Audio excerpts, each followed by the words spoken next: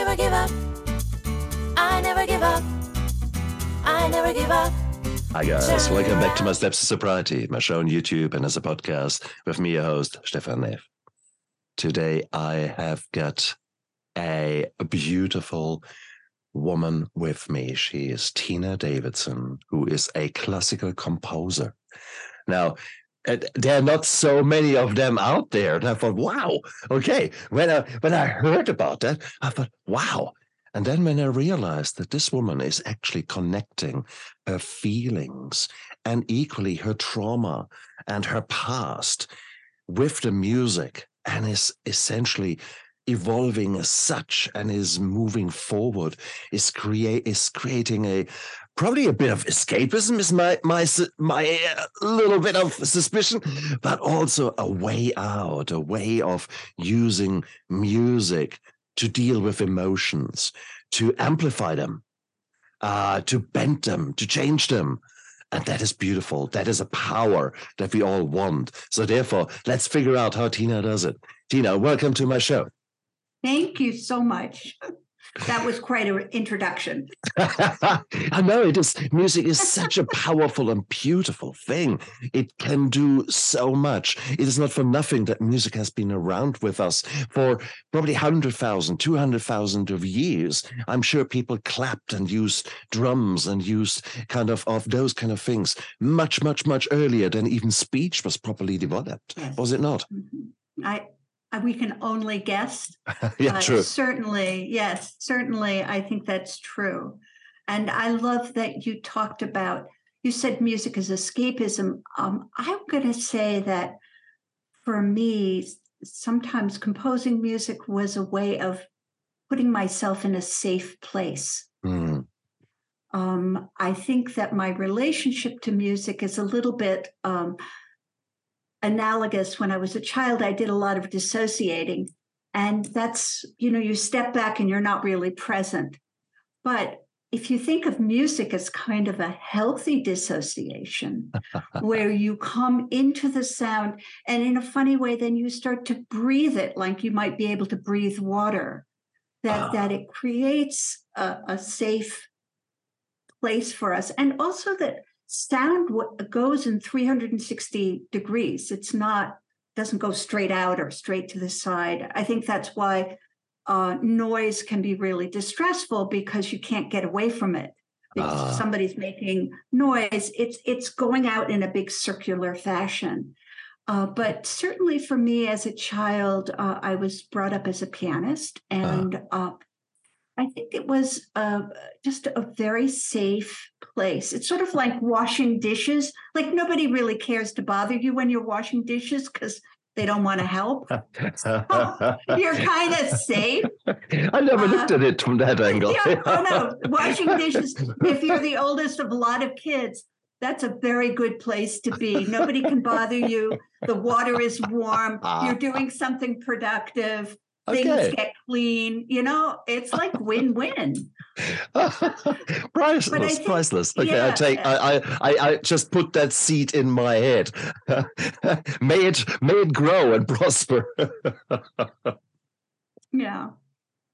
So I think, just from a very early age, particularly since some of the things that I was dealing with were difficult, and I played the piano and I loved it. I also loved books. And so again, that was a very safe world. You just enter a book and you are there, and nobody's yelling at you from within the book. Again, it's very safe. So it's beautiful to hear that. But often enough, children are forced to play the piano. Children are forced to do something. How was your relationship with the piano starting? Well, I started playing when I was 5. And when I probably was practicing an hour a day when I was 7. So my mother decided she'd pay me 5 cents an hour. And later, when I was 9, I renegotiated it to 10 cents an hour. Excellent. So I felt like, I loved playing the piano, but I also loved reading. And one of the things that I would do when I was really naughty is I'd memorize my music and put my novel up on the piano.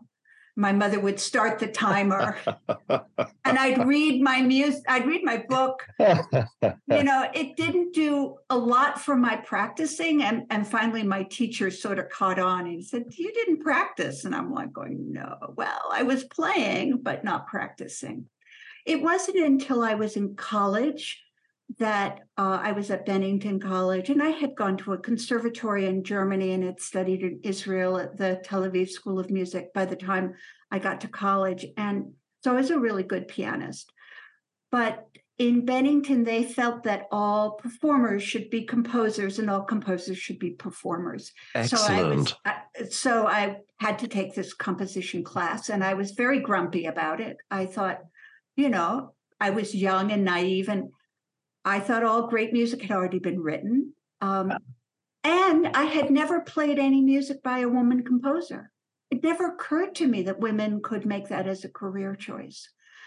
But I wrote music, and within the first semester, the first 3 months, it was something I had to do. And when I think about it now, I think it offered me a voice to express myself.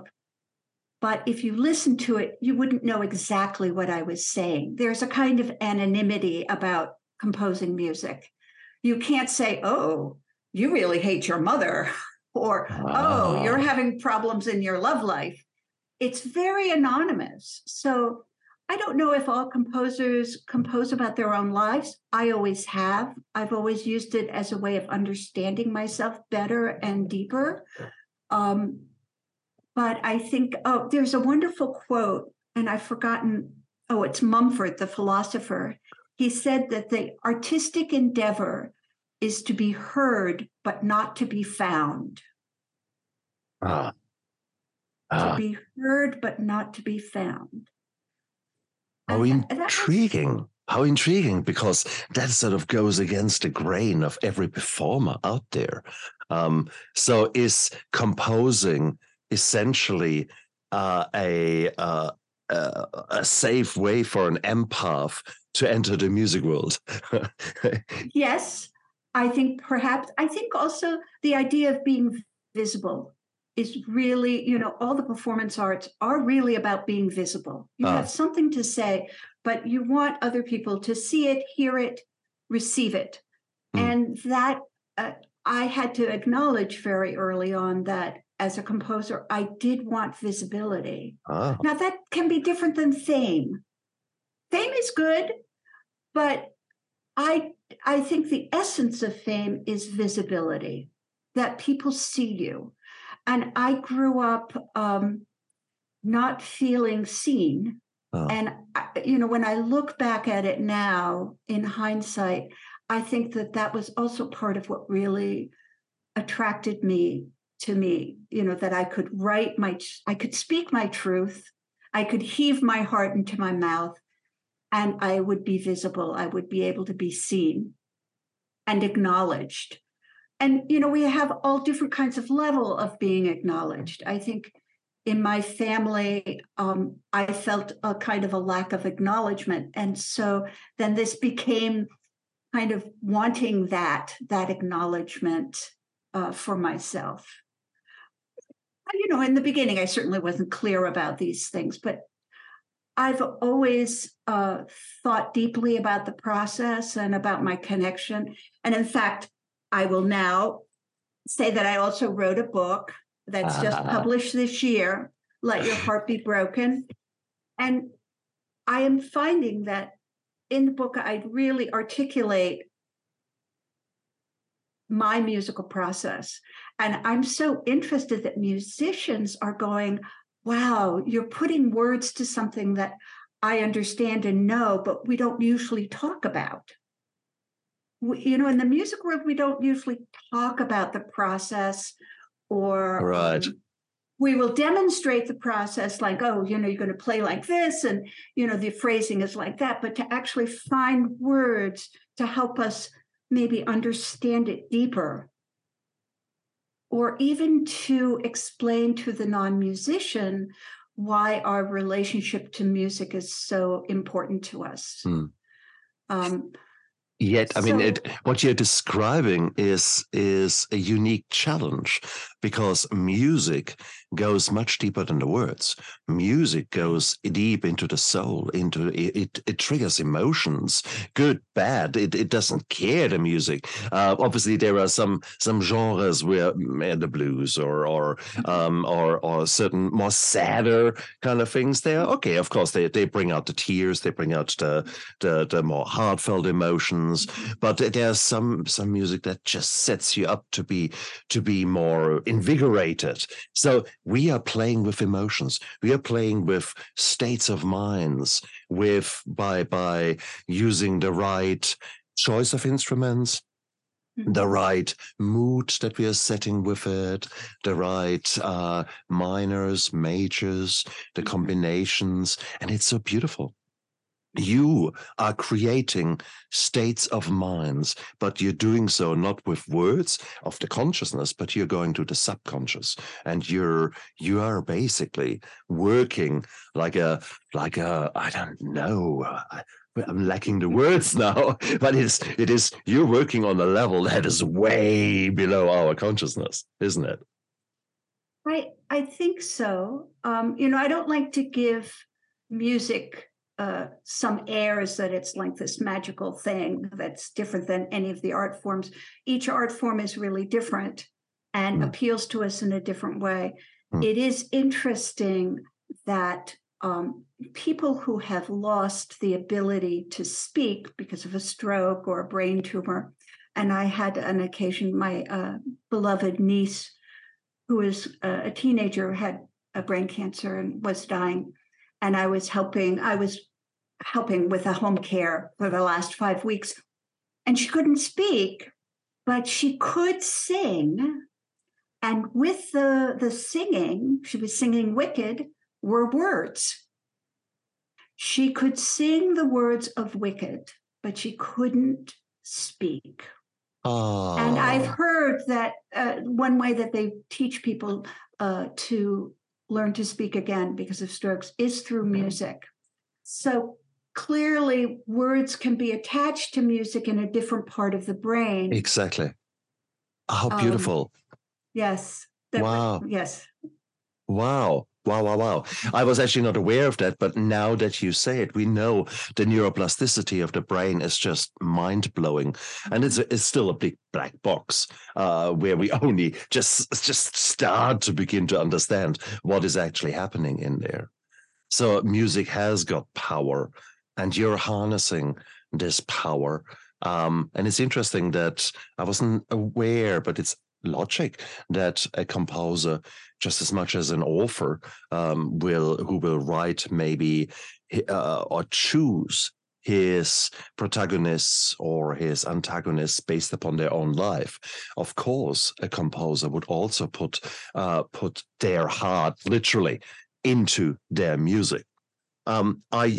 Is that common? Is that normal? So should I re-listen to some of the classical music out there and think, what was Debussy all about? What was So my theory, and I actually wrote an article in the 90s for Ms. Magazine about women and composing. And there was always been a lot of debate if you compose out of your gender. So here's my take. When I listen to Beethoven, what I love about it, it feels really authentic to him. He was a grumpy man, well educated, but he was grumpy. And you can hear some of that, even his endings, bang, bang, bang. I don't do that. I'm much more of getting to a point, and when I get to the point musically, as I touch ground, I lift off and go someplace else. That's much more of my. So anyway, at that point, I started saying, okay, I'm not going to say anything definitely, but to beg the question, if I look at writing music from my viewpoint, my gender, my age, being a single parent, living in this time, what do then I bring to my music? Ah, How do I speak of myself in this time? Because I've always felt that the great composers have an authentic voice about themselves in their time. That's my ah. take on classical music, having played it for over 50 years, is that what I love about them is the authentic, I am hearing a Bach Mm, or a mm, Beethoven or a Schubert or a Debussy or mm, uh, Zabaleski, who's mm, so whimsical. Um, you know, Tchaikovsky, who seems so like always angst in these melodies that are just like yearning and craving. So personally, I've always felt that I write from who I am and maybe hopefully who I'm becoming. yeah. So perhaps I'll have a question to myself as I'm writing a piece of music. And for instance, I use a lot of different titles. So in my 40s, I was divorced, a single parent, and I wrote a piece called Fire on the Mountain. And it's Mm, actually about love. It was about that I had a dream that I was trying to take a photograph of a horse who was lying on a couch outside. And I couldn't get him in my viewfinder. So I realized I had to step back. And when I stepped back, I looked up at the mountain and there was, I don't know, maybe beautiful sunlight, or maybe there was actually fire. But I thought, oh, fire on the mountain. I get too close to love. I get mm, overwhelmed mm. and too close. I need to step back. And so the whole piece is about my relationship at that point with love. I'm not saying that you'd go, oh, there she met a boy. It's just I hold that idea in my head and then I write the piece. But Beautiful. it's very rhythmic. It's very, it tends to be crashing about, and finally it kind of breaks apart. And once it's broken apart, it just, I don't know, goes up to heaven. There's this beautiful melody at the end. But that's how I compose music, and I can't say that other people do. I just But don't know. is I that? don't want to say that. I don't want to like say, "Oh, I'm an authority." Oh, no, no, no, no, no. What comes first? What is the chicken? What is the egg here? Does your emotion come first? So you bring in the emotion, you visualize this emotion, you have got this picture, and then see what your hands do as a pianist. Does it just come out? I mean, when I wrote my book, My Steps to Sobriety, it all started with my wife saying, "Well, why don't you actually write about your journey?" And I thought, no, I can never do that. No, no, no, no, no. And I started writing, and I couldn't stop. And I started writing, and it just came out of my fingers. And there were moments when I was writing where literally my eyes were looking, "What the hell are you writing there?" And whoa, Mhm. really, really. So my fingers came my soul poured out through my fingers, with my consciousness being behind and learning oh, interesting. I didn't realize that. Is it a similar path with you? I right now I'm going to be starting a new piece called Shimmer. And I've been thinking about this piece for a long time. I don't even know what it is, but this idea of something that's shimmering or oscillating or glowing or Mm. maybe expanding. So I will just hold that as I write material. And you're right. Sometimes trash comes out. I'm like going, whoa. Bleh. And sometimes something comes out that I go, oh, okay, or I understand connection between different kinds of material. Mm.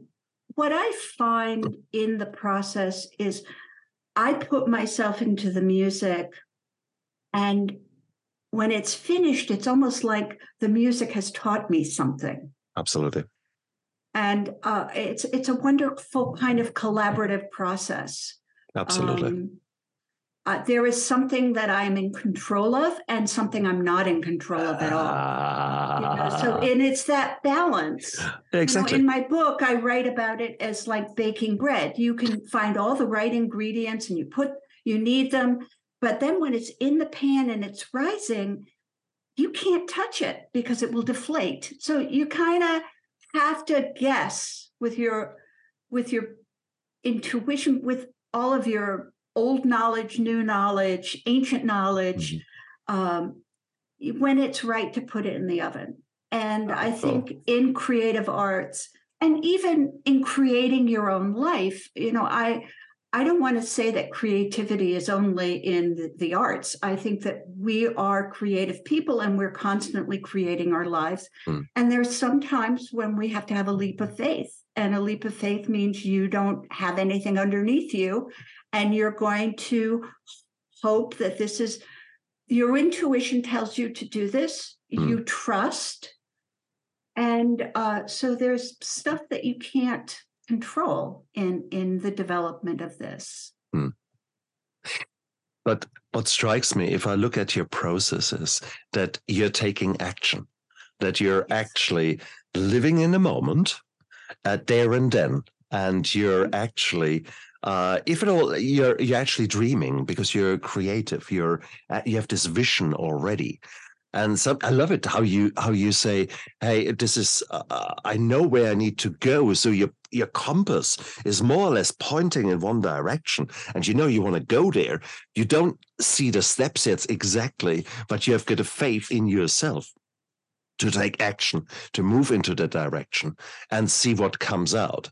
And you're happy to make a mistake. You don't beat yourself. Well, do you beat yourself up when trash comes out? No, I think, there are pieces that I write and I go, oh, that didn't really work out the way I wanted to. Okay, next piece. Beautiful. Next exactly. Piece. And when I teach, my students say, oh, I'm worried that I can't write this. And, I get into my head and I'm like going, that's why you have me. Because I'm going to say, you can do this. Yeah. Take your time. Yeah. It's not the solutions. Take a nap, take a walk. Don't press yourself too hard. And when you're thinking in your head, you might say to your head, hey, who's talking? It's usually one of the little ones who are talking, who are saying to you, oh, you're just no good. And you can't do. And usually I turn to them and say, hey, honey, I'm here. I'm okay. You're okay. I'm in charge. I'll take care of business. Thanks for letting me know. It's a little distressful. And you can go back and play. I never heard it visualized as a mum would say to a child or etc. Oh, there are lots of parts of me that could run amok. Oh yeah. Just create chaos and have created chaos for me. Have you ever felt like an imposter? Who are you to write music? Who are you? Look at you, Tina. That kind of. I'm not quite. I don't quite have the imposters, although it might be disguised.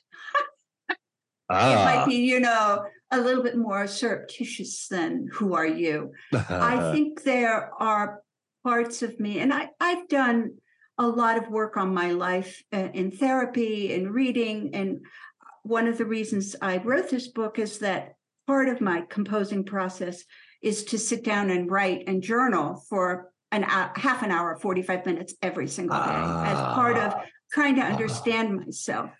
So I've had to really, lots of things come up when you're journaling. So I've had to really dig in and do some really hard work because all of that stuff was, at various times was really holding me back, crippling me.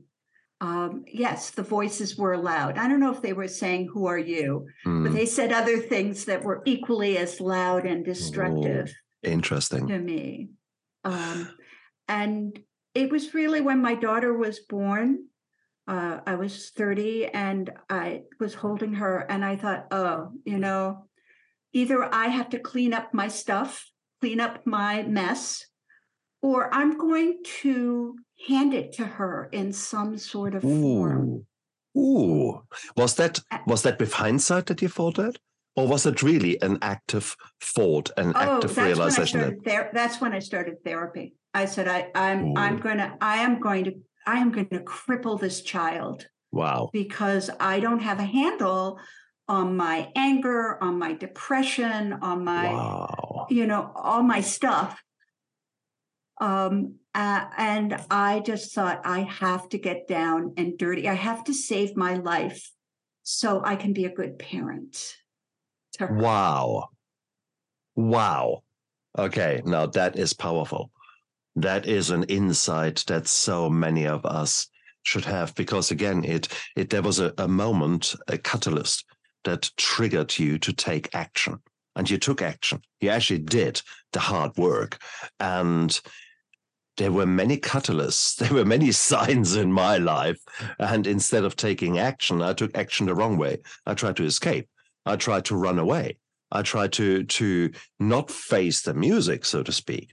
And that was... Oh, I totally understand that. But that's the title of my book, Let Your Heart Be Broken. It came from, I was at a talk by Stephen Mitchell, who did a lot of work with the AIDS crisis. And he worked with Kubler-Ross on Death and Dying, and a wonderful poet as well as an amazing writer. And I went to this conference, and he sort of sat on the stage, and he was kind of curled up, and he said, people ask me what the meaning of life is.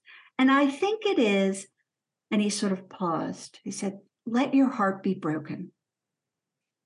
And I thought about that for years. And finally, I decided that, this is what we protect, is our little life. Let me actually read you. He relaxes into his chair. I am asked that all the time, he replies, and I don't really know. He pauses, looking to a side. Then he turns back, smiling. But I think the meaning of life is to let your heart be broken. The heart, the round sphere of your being, let your heart be broken. Allow, expect, look forward to the life you have so carefully protected and cared for. Broken, cracked, rent in two.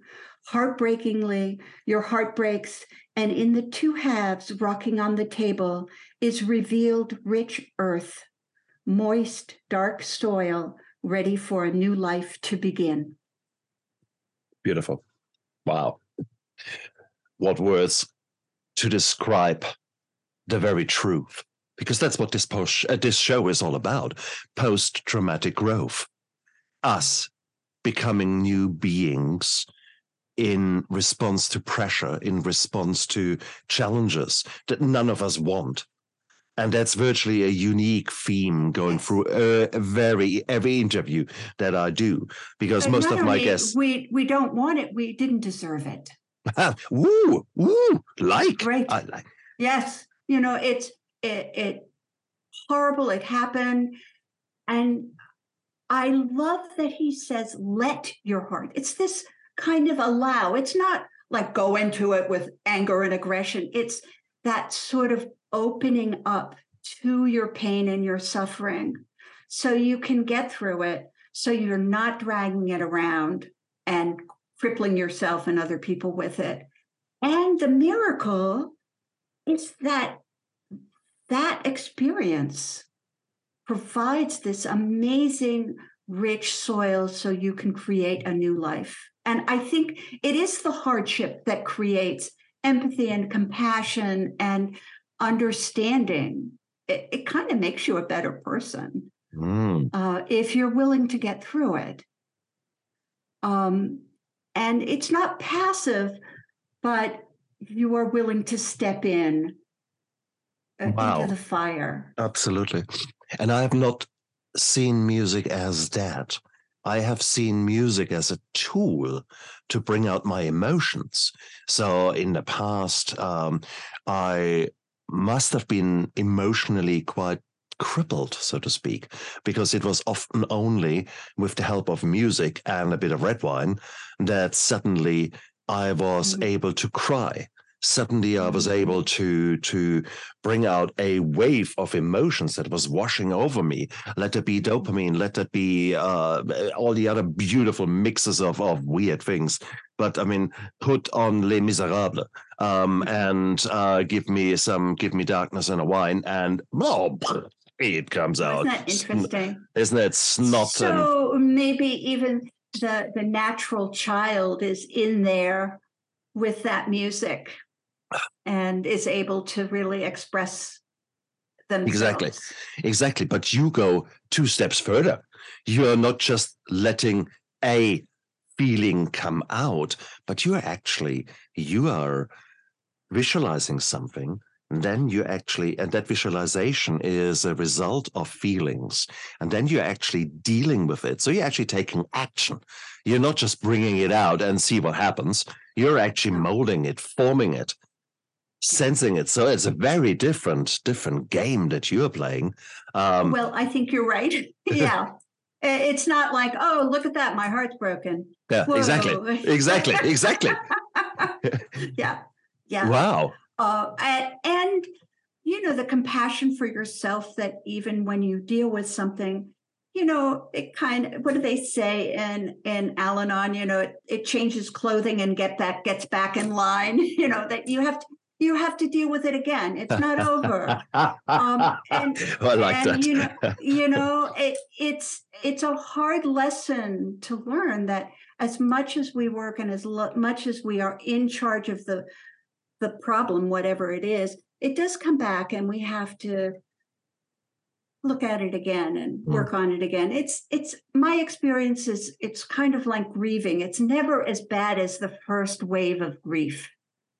The second wave is pretty bad too, and the third wave is pretty horrible, and the fourth wave you go, oh my God. But then it starts to lighten up a little bit. There may be a pause between the storms, and then one day there is a hint of sunlight.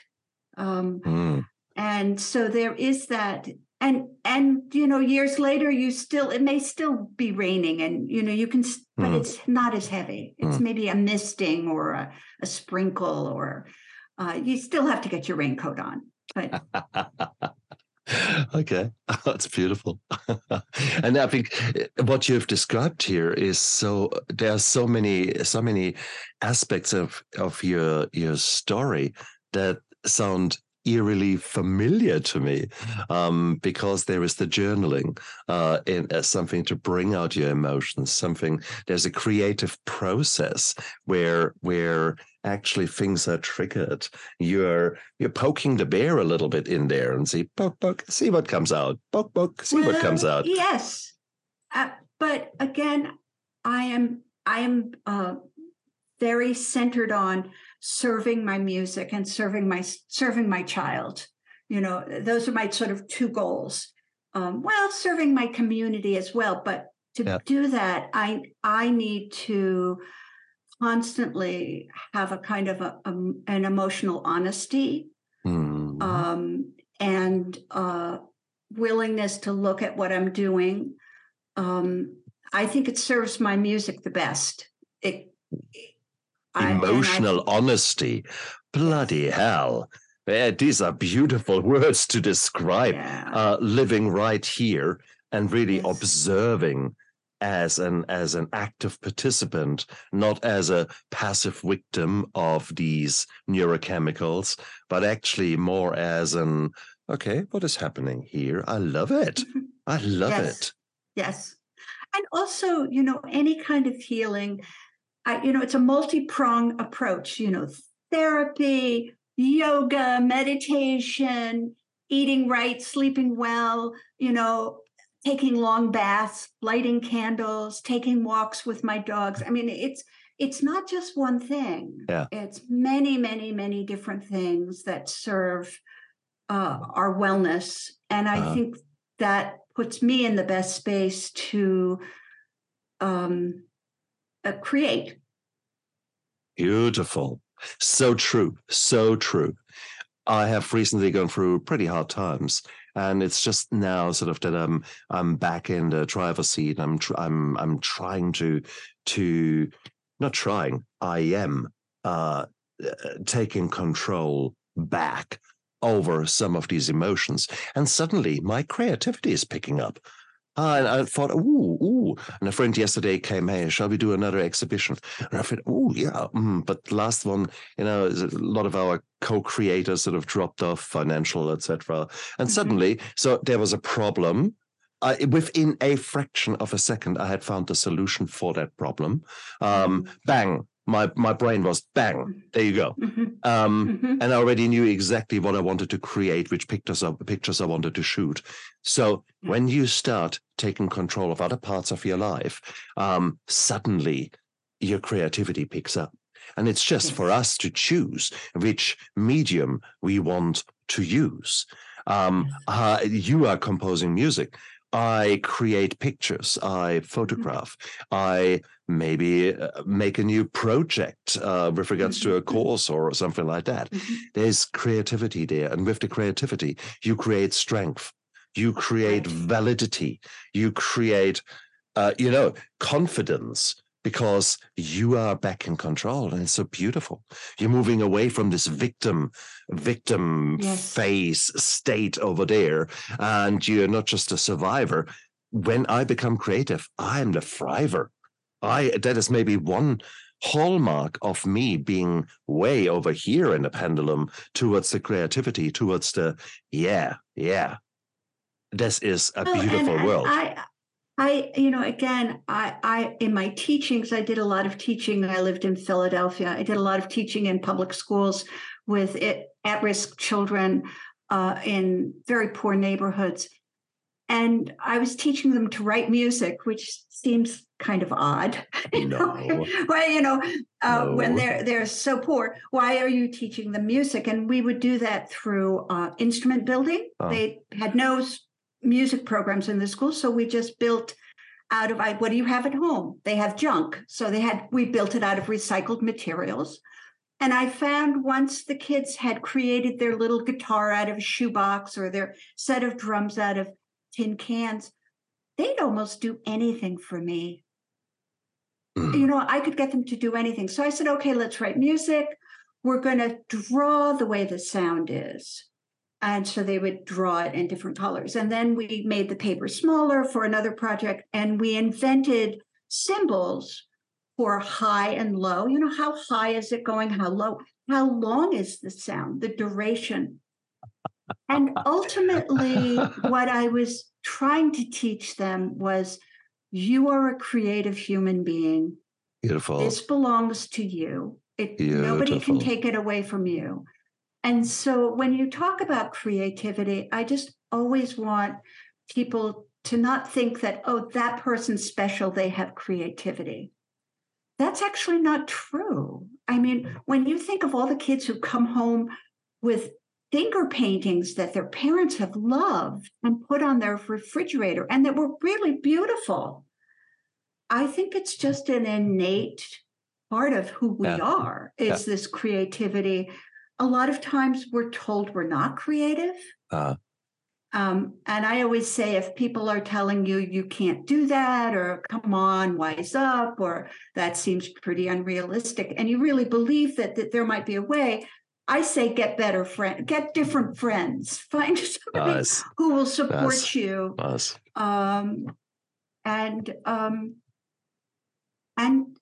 So if I have, part of what I want to articulate is that we all have creativity. It needs to be honored. Yeah. And it needs to be given a safe place to prosper.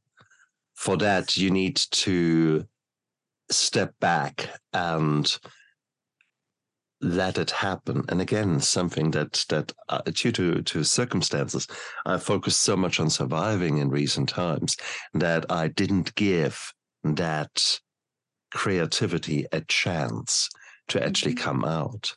And creativity can come in so many forms.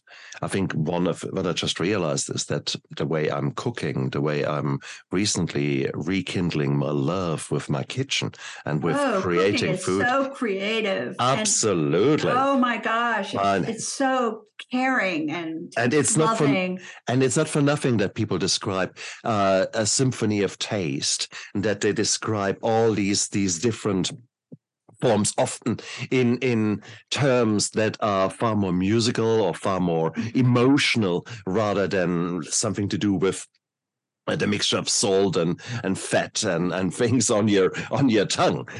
So yes, you're right. It is, creativity can come in any way, shape, and color, and if we can foster that, Yes. how beautiful is it? Because if we do that at a young age, we can maybe create stronger human beings rather than repairing broken adults. Right, more resilient, because they have more to trust. Exactly. That maybe they can get out of this situation. I think creativity offers you possibilities beyond what you can see. Absolutely. Beautiful. So it is a wonderful metaphor for living life, a rich life. So true. And it is because you're willing to try. Maybe you also are then willing to give it a go with a relationship. You're willing to take that leap of faith with maybe some wise investments, which you otherwise would have never done. So you never know where this growing strength that you're creating in yourself, where that oozes over into other areas of your life. And that's the beautiful thing. So creativity and having a outlet for your emotions to grow, and even in your case to play and to mold and to come out, that is beautiful. And I think that is so wonderful for all of us to learn from you. To actually take more control. You have taken control of your process. You've formalized it to a certain degree with the help of decades of experience. But that doesn't mean to say that we all cannot start being creative, and by actually just setting some time aside where we switch off our phones, where we actually tell people, no, this is my time, and now let's actually experience an emotion and see how I can translate that emotion maybe into words, poetry, journaling, writing a book, maybe into sound. Why not singing, humming, even maybe formalizing it, learning how to sing, learning how to play an instrument, learning how to compose. Who says you can't? And exactly. And I want to put in an example of something that's in my book. At a certain point, I was having a great deal of difficulty with my parents. And I decided what I needed to do was to forgive them. I certainly didn't want to forgive them. But I decided that I would, when I was walking the dogs, I would say, I forgive you, Mom or Dad. But I wouldn't have to mean it necessarily. So I gave myself permission, which it's actually was so smart. So I'd walk this dog, and she was a bull terrier. So she pulled, and it was hot in the streets of Philadelphia and dirty. And I'd start with myself, I forgive you, and there were things, and I'd forgive my daughter, and I'd forgive my ex-husband. I forgive my brothers and sisters. And about 20 minutes in the walk, I was forgiving my mother and my father. And I would say, oh, I forgive you, you horrible, and my hair was crazy and I was ranting and raving. I must have scared a whole neighborhood. They must have said, oh, that crazy woman. I did it for a year. And what I noticed was changes. It didn't restore me to a loving relationship with my mother and my stepfather, but I could be kind to them. I could stay in the room with them. I didn't have to leave. Oh, nice. Oh. I could one Christmas they gave me a present and I said, thank you. And when my mother was in her last years of life and needed help, I could help. And I think sometimes we think forgiveness will change the story. We'll make it all better, and we'll get back that parent that wasn't able to give us what we needed. But for me, it was a healing within me that I could be kind to them. I could let go of my anger. Wow. I could go up, and when my mother was, in the throes of Alzheimer's, she'd say, who are you? And I'd say, well, I am your daughter. And I wasn't offended. I wasn't angry. It was amazing. Wow. I was free to go. Wow. And it started by saying, I'll say this, I don't have to mean it.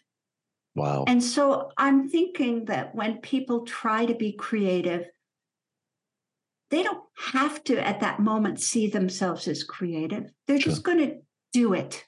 Correct. 100% and then agreed. Slowly, it starts to attach to you. Forgiveness started to attach to me. And I think it was that willingness to give myself permission not to have to put on the wrong clothing that didn't fit me, the forgiveness clothing. And I was walking around kind of all bundled up, but just to say, I'm going to say this, I don't have to mean it, and I'm going to see what happens. Wow. Wow. And I think that's intriguing. That's very intriguing. I'm a perfectionist, and that can be very handy when you're an anesthetist and then as a doctor. That's cool. But it's not so cool when you actually try to do something the very first time, because it's very likely that you fail, or that the outcome is not the 100% that you aspire to. But to actually give you permission to be a mess, and permission to just give it a go, and maybe laugh about yourself. Learn about that in a second. But isn't that also about being sober? I mean, you're just going to do it just today. That's all. True. That's all. True. What about tomorrow? No. That's right. That's right. And I think that's such the brilliancy of AA is, they really were able to conceive these sort of life lessons that really work. Yeah. You just take this day. That's enough. And today, you're absolutely right. I'm going to try to do this, and I'm going to forgive myself in advance if it fails. It doesn't have to work. Okay. That's okay. I like that. That's okay. I give myself, I'll just do it. And yeah. But guess what, guys? If you tried it again and again and again, your educated guess what will work will actually become better. What has not worked, or what has started to kindle the flame a little bit. So now you suddenly found the petrol to pour on the fire, and you think, "Woo, okay, I like that." And so there is so much to learn here from your journey, Tina. There's so much to learn from your book. So it is, show us your book again. Okay, it's called "Let Your Heart Be Broken: Life and Music from a Classical Composer." And that's beautiful. Absolutely beautiful. Guys, what have you got to lose?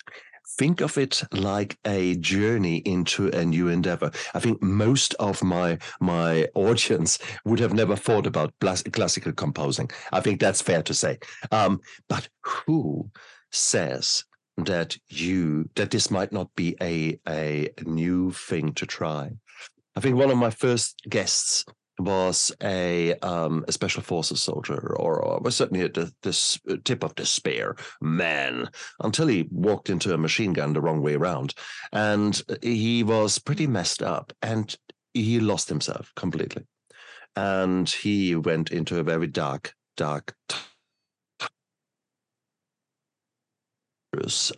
he listened to the people around him and said, look, come along. And today we're going to play golf. Why don't you come along? And he gave it a shot. And golf was not for him. And another time they came along and said, look, tonight we're going to go up to stand-up comedy. And we just all give it a shot as being comedian. Well, guess what he is now? Exactly. Really? Comedian. Exactly. He was willing to give it a shot. He was willing to just improv and go out there. And I think that is the lesson. We are often shying away due to conditioning, due to fear, due to some crap messages that were laid down in our childhood that stop us from prospering, that stop us from going out there. And I think what I've learned is that there is so much that I can gain from giving it a shot, from giving it a try, from going out there and just exposing myself. And even if it turns out immediately to custard, it is what it is. Mm-hmm. There are some competitions, some shooting competitions I go to, and from the word go, I know I will not hit even a barn door. I've heard it both ways. The barn door, and that's okay. That's okay. I will still actually learn a lot. So even if I don't come home with a medal, I come home with a lot of experience, and I've grown. I was willing to put myself out there. I was willing to just give it a go. And I think that is what you are doing. You're having this little direction, that little vision, and you say, okay, let me compose something and see what comes out. Well, let me write a book and get it published. Yeah, well, that's another way. So see, it's infectious. You're starting, it oozes over in other aspects of your life. And it's beautiful. So you're an amazing woman, Tina. Thank you. It is lovely to talk to you. It's lovely to see actually that there are so many similarities, but there's also, I've learned a lot today with regards to the impact of music and how you actually use it as an active medium rather than passive to listen to it. You're creating it. And that is, I didn't grasp onto that. So I have grown today. And for that, I'm very, very grateful to you. Thank you. Oh, hell yes. If people want to find more out about you, where can they go? Where can they find you? My website is www.tinadavidson.com. You can find me on Facebook. Yeah. You can find me on Spotify. Oh, well. You can search my music on Spotify. Excellent. Instagram. Fantastic.